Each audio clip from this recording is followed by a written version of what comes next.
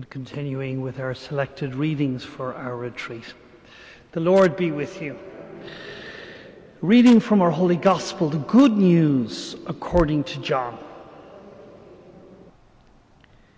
Jesus said, "I am the Good Shepherd. The Good Shepherd lays down his life for the sheep. The hired hand is not the shepherd and does not own the sheep.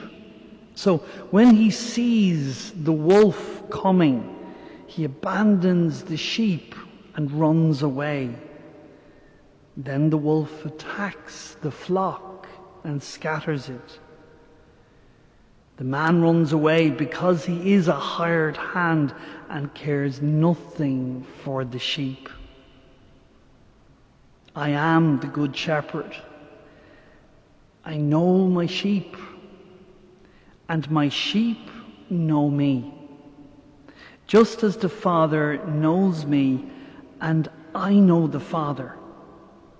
And I lay down my life for the sheep.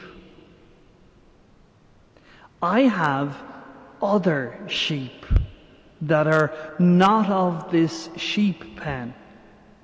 I must bring them also. They too will follow my voice. And there shall be one flock and one shepherd. The reason my Father loves me is that I lay down my life, only to take it up again. No one takes it from me, but I lay it down on my own accord. I have authority to lay it down and authority to take it up again. This command I received from my Father. And this is ours, the gospel, the good news of the Lord. So for those here present in the church, please be seated. And again, good morning to you. It's really lovely for us to be connecting with you here in the church and throughout County Limerick and beyond in different parts of Ireland and throughout the world. And we also welcome members of religious congregations we know that are specifically tuning in to our summer retreat, and it's good to have you with us, and religious and priests from a variety of dioceses as well. So you're very, very welcome, all of you, and it's just lovely to be here in that global expression of faith together. The retreat started yesterday, as you know, and it consists of Eucharist at 10 a.m. and we're blessed to have Paul on the organ and Francis cantering throughout the week. And it'll continue until Saturday, this coming Saturday the 17th. And it's the 10 a.m. Mass, and then there's a talk at 11 a.m. So you're welcome, those in the church physically present. If you want to come back for that or to stay on for that, feel free. And then the Blessed Sacrament will be exposed at 12 o'clock for an hour. And again, for those who are here, feel free to come and to go. And we will have our second talk at 4 o'clock here in the church. And you can tune in to all of that on novena.ie as well. And you can contact the shop and the monastery through that by contacting the shop and email or by phone during office hours as well. For those of you that are at home, you're going to see an image of the Good Shepherd, and it'll be just right beside the image of the pulpit here. When you think of the image of the Good Shepherd, what are you visualizing? What do you visualize? Artists sometimes give the viewer what they want to see. Sometimes artists break the mold, but sometimes they give the viewer what they want to see, or what they expect, what they visualize the image should be, according to what fits with their expectations. So when we think of the Good Shepherd, let's be honest, for most people, if you've ever seen artists' impressions of the Good Shepherd, it normally has Jesus as a white man. Practically always. As a white man. And often he's flowing hair. Light blonde, flowing hair. And normally there's a beautiful pastoral scene surrounding it. And Jesus is normally dressed in crisp, white, flowing garment.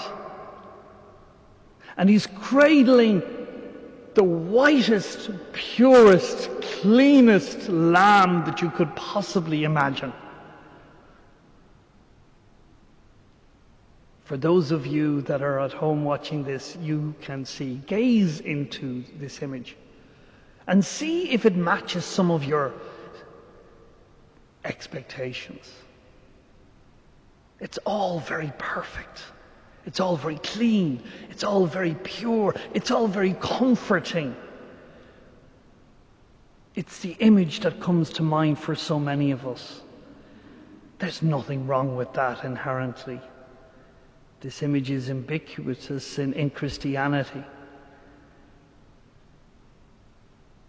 But there's a lot missing from that kind of a picture.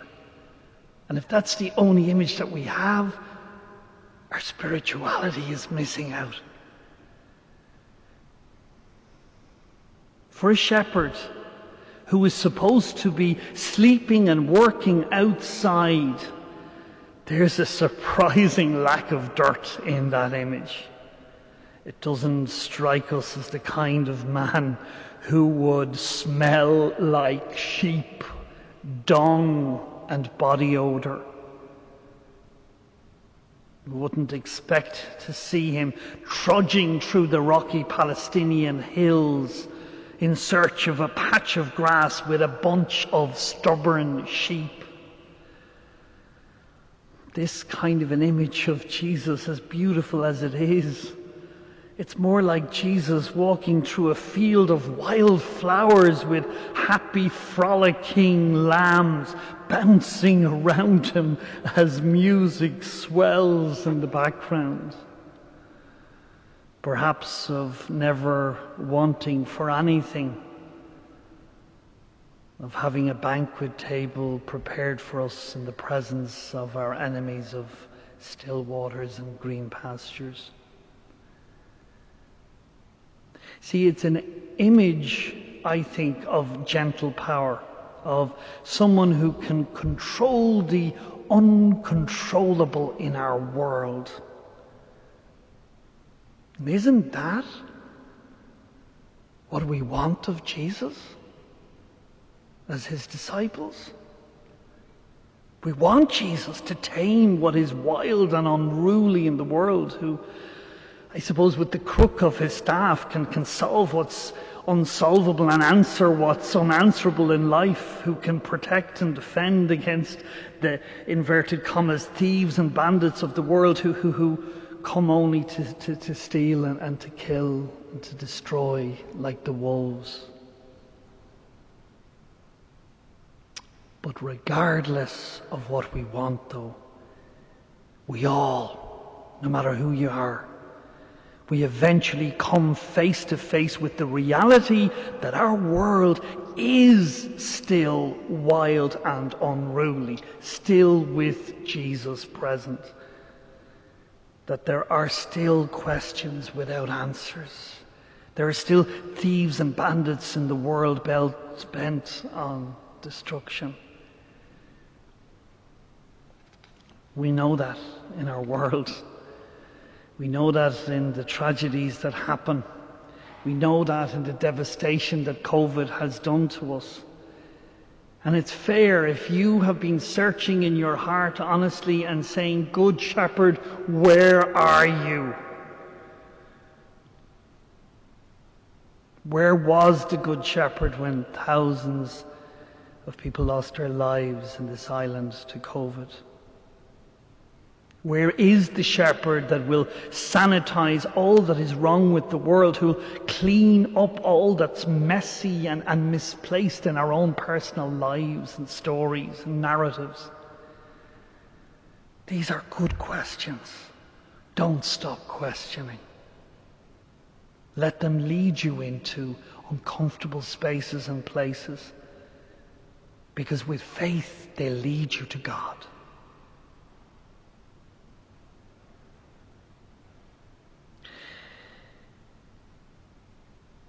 The sheepfold is an interesting reality. To live within the walled-off reality of the sheepfold. You see, the sheepfold was essentially a secure pen in the wilderness, constructed of large stones, and it kept the sheep safe and guarded by a gatekeeper while the shepherd was away. Safe and secure.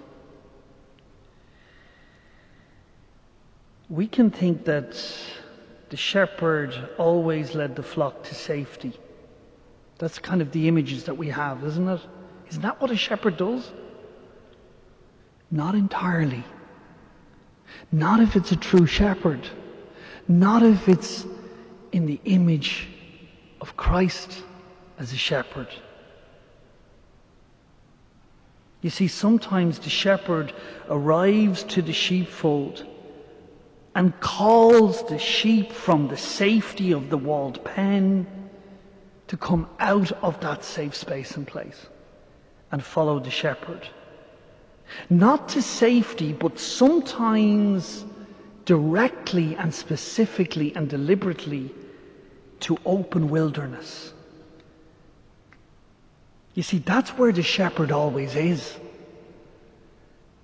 God is always there. The darkest, messiest moments of your story and your memories, our sins and our difficulties, that's where God is, where the shepherd always is, calling us as disciples. See, the shepherd always isn't in the sheepfold. The shepherd is beyond its boundaries, beyond the walls, beyond the place of safety and comfort. And the shepherd comes at times to drive out the sheep from the safety into pasture where there is risk, but abundant life in potential. Abundant life is not necessarily a safe life, mind you. Out beyond the sheep pen, there is most certainly green pastures and still waters. But there's also roaming predators, wolves and bandits. There's also a valley shadowed by death. Now, I think it's not just in our images of the shepherds that we've sanitized, maybe as Christians, as Catholics, as religious, as priests, sanitized and cleaned up. See, sometimes we do it to the scriptures, we do it to the text itself. We sheepishly say that Jesus simply brings out all his own from the sheep pen. But if you delve into it, some of the translating is very interesting. The Greek is so much more interesting. The verb used actually in this part of the gospel is actually the exact same verb that gospel writers use to describe the violent casting out of demons. The shepherd casts out his sheep from the safety of the pen, and suddenly these sheep who heard the shepherd's voice are quite literally themselves outcast. In the Gospel of John's historical context, this actually makes sense if we look into the scriptural context. Within the last half of the 1st century, after the destruction of the temple by Roman military forces, John's gospel is actually set amidst an intense conflict within Judaism. You think that there's conflict within Catholicism? just in recent decades or centuries. It's at the very root of our spiritual identity. And it resulted in the expulsion of Jewish Christians from the synagogue. In other words, like the sheep in the story, early followers of Christ were cast out from the safety of the sheepfold. So this text that we have had the privilege of hearing today, for those Jewish Christians that were cast out by their own community, this text would have offered incredible comfort, knowing that Jesus is the shepherd of all, reminding them that Jesus was outside the sheepfold, that all they had to do was to continue, despite the messiness, to follow his voice, to find good pasture, to restore their souls. We live in an Ireland today where it is becoming more and more difficult to be Catholic, where more and more people are almost apologising for who they are, or keeping quiet, or just talking about the issues that are easier to talk about.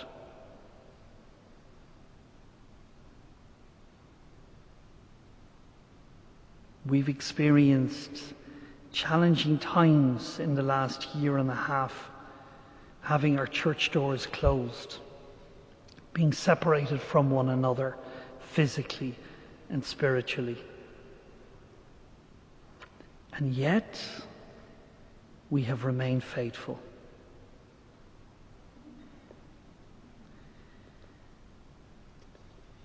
This Good Shepherd challenges us to move out of some of those safe spaces and places,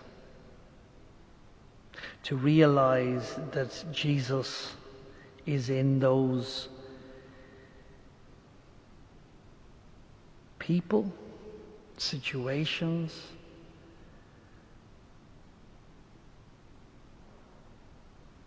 where sometimes we think he isn't. Sometimes we think he isn't. But he's there. He's there in the outcasts in our society, those disenfranchised and marginalised. And oftentimes it is outside of the church. But sometimes it's actually inside the church.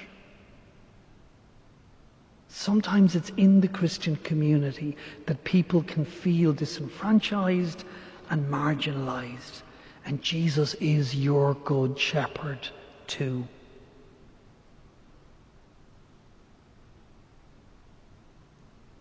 Sometimes it's not about making everything perfect. It's about holding on to the witness of who we are. It's challenging ourselves to reach out in the ways that Jesus reached out. And it's not necessarily about fixing or solutions. There's a very interesting Aboriginal woman in Australia called Lilla Watson. And she was sharing her story. And she was explaining to some very well-intentioned people and organisations that were coming to Australia to help the outcast there. And she said these words: "If you come here to help me, you are wasting your time. But if you have come because your liberation is bound up with mine, know them, no others. If you've come because your liberation is bound up with mine, then let's work together." That's the point.